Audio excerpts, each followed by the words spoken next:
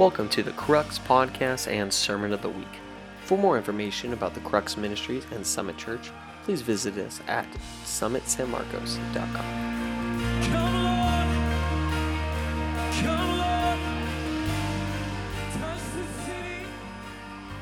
The beginning of May every year is a time when we remember National Day of Prayer. And it's kind of a prayer month when we're reminded of the need to pray for our lives, for our nation, for the world. But during this time, I get a lot of questions, though, about prayer. And what's the point of prayer? Does prayer really do anything? Or how do I pray? If God wants to do it, wouldn't he just do it himself? So basically, those are just the questions I want to go after today is, why do we pray? What does it even do? What's the purpose? Well, there's a lot of different purposes, but really one of the main reasons we pray is just connection with God. Its purpose is to connect our hearts to God's heart, heart to heart, mind to mind. Think about any relationship, a marriage, boyfriend, girlfriend, friendships.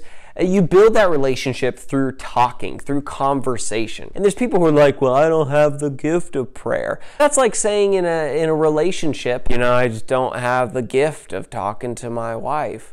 Would that ever work? No, not at all. Every relationship is built upon conversation. And so that's what prayer is. It's building a relationship with God through talking with Him. Not everyone is called to be a preacher, right? But every single Christian is called to prayer. It is the fundamental thing that connects us to the heart of God. Just like in any relationship, God actually calls out in Jeremiah 33:3, and He says, call to me.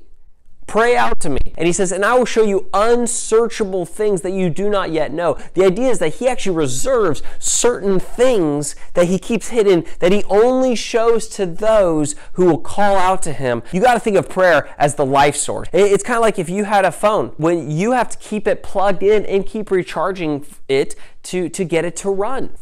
It's the same way with prayer. It's kind of like, well, why do I need to pray? Well, why do you need to charge your phone? To have it function. You are not going to be able to function in this Christian life without prayer. Prayer is that abiding, that connection with God that keeps you running. But so many of us, we say, I just feel distant from God.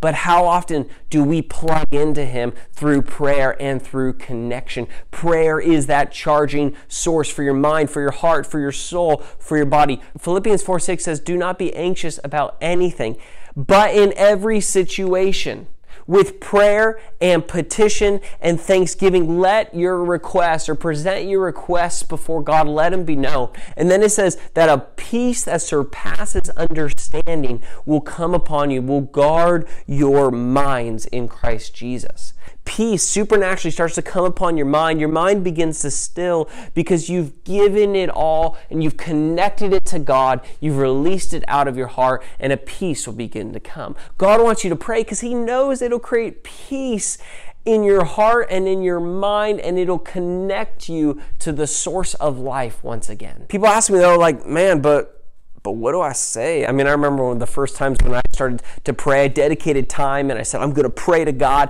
And I'd go in my room and I'd get there and I'd get ready and I'd say, okay, God, I'm here to pray. What do I say?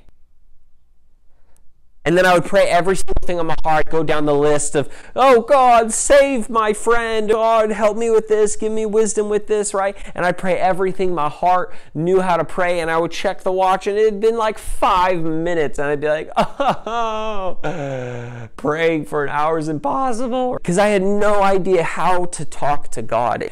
You see, you don't learn how to pray in a classroom. You learn how to pray in the closet, in the secret place.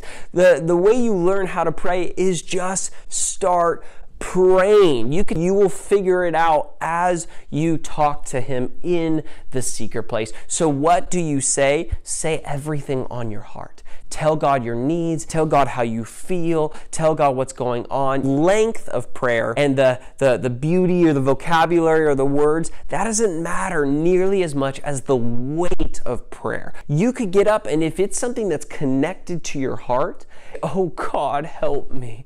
That prayer will go further than in a whole paragraph of eloquent speech that has no heart behind it. God cares more about the weightiness of the heart behind the prayer than the actual big words themselves. And so just say what is on your heart. The weight is more important than the length. That's the first type of prayer, is personal prayer life. But the second type of prayer is called intercessory prayer. To intercede means that you actually are just stepping in on the behalf of someone else. So that could be from people interceding to God, like on behalf of them, I'm praying to God, or it could be on God's behalf, speaking over people and over situations. But you're the one found in the middle. People ask me, well, if God wants to do it, won't he do it anyway?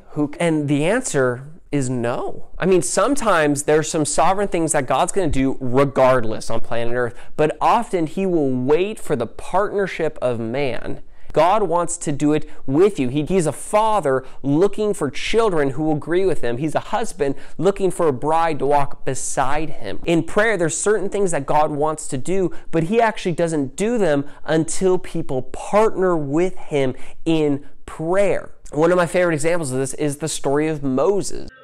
Moses.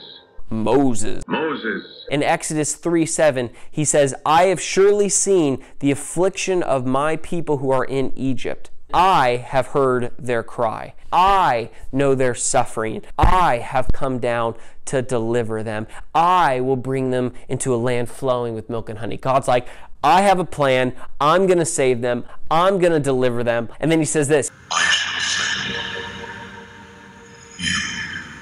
I will send you. This is like intercession. God has the plan. It's his power, his plan, his authority. He's going to do all of it. He does 99.9999999999999% of the work. And he says, but I'm not going to do it unless I can do it through you. God has things he wants to release, but he says, I'm going to wait till you speak it out. All throughout the different plagues in Egypt, there's this same kind of formula that happens, is that God tells Moses what to do, Moses does it, and then it happens. And it's just a simple thing. God says, Moses, stretch out your hand over the river. Take the staff in your hand, Moses. And it says Moses took a staff and he stretched it out over the river. He just went like this. And then the Nile turned into blood.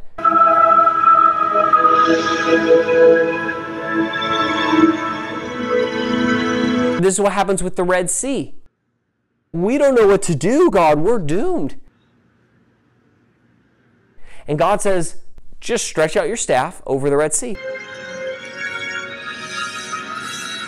And he puts it out over the sea.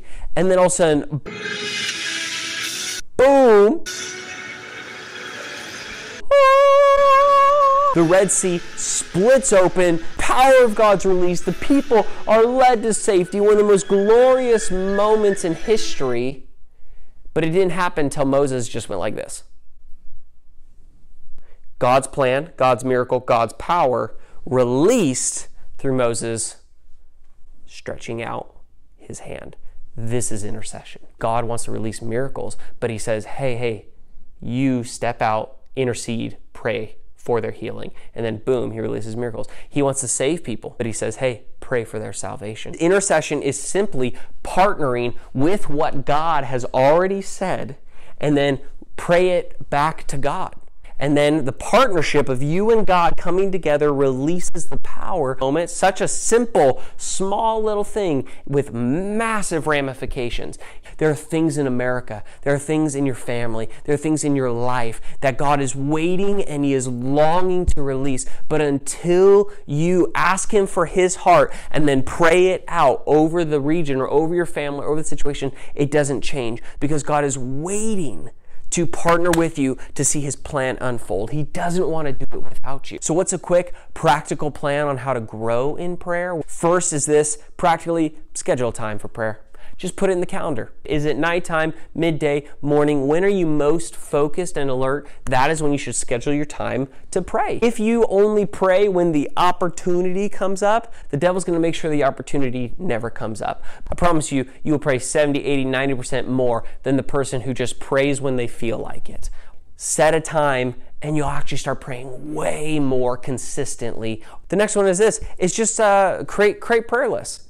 right? Mike Bickle, he suggests 3 different prayer lists. A personal prayer list about you just strengthening your inner heart. That's that personal prayer life. Just to fill you up, encourage you, be with you, strengthen your heart. The next prayer list is for intercession, for speaking out for prayer for family members, praying that your friend gets saved, your neighbor gets saved, praying for your school to get changed, pray for your job to get changed. You're interceding and praying that God changes that. That's where you're partnering with Him and you're speaking His will over those individual people. And then a third list would be for big global things. You're just praying for the ending of abortion, your coronavirus to end. These big things that are happening in the world, God wants to hear your prayers and bring an end to them through your prayers. I want to challenge you this week, set a time, a bigger block of time than you're used to, like 30 minutes or an hour. Make the list, write them down, set the time, set the clock, and then just start praying through the list and pray everything out on your heart. And I promise you, the more you do it, the time starts to fly by and you don't even really realize it anymore. And if you follow these practical things, I promise you, you're going to pray like 10 times more than someone who just prays when they feel like it. So go for it. Jump into prayer this week. I promise you it's going to change life and it's going to change the world. Thank you for listening to the Crux Podcast Sermon of the Week. Be sure to visit summitsanmarcos.com for other exciting content from Summit Church.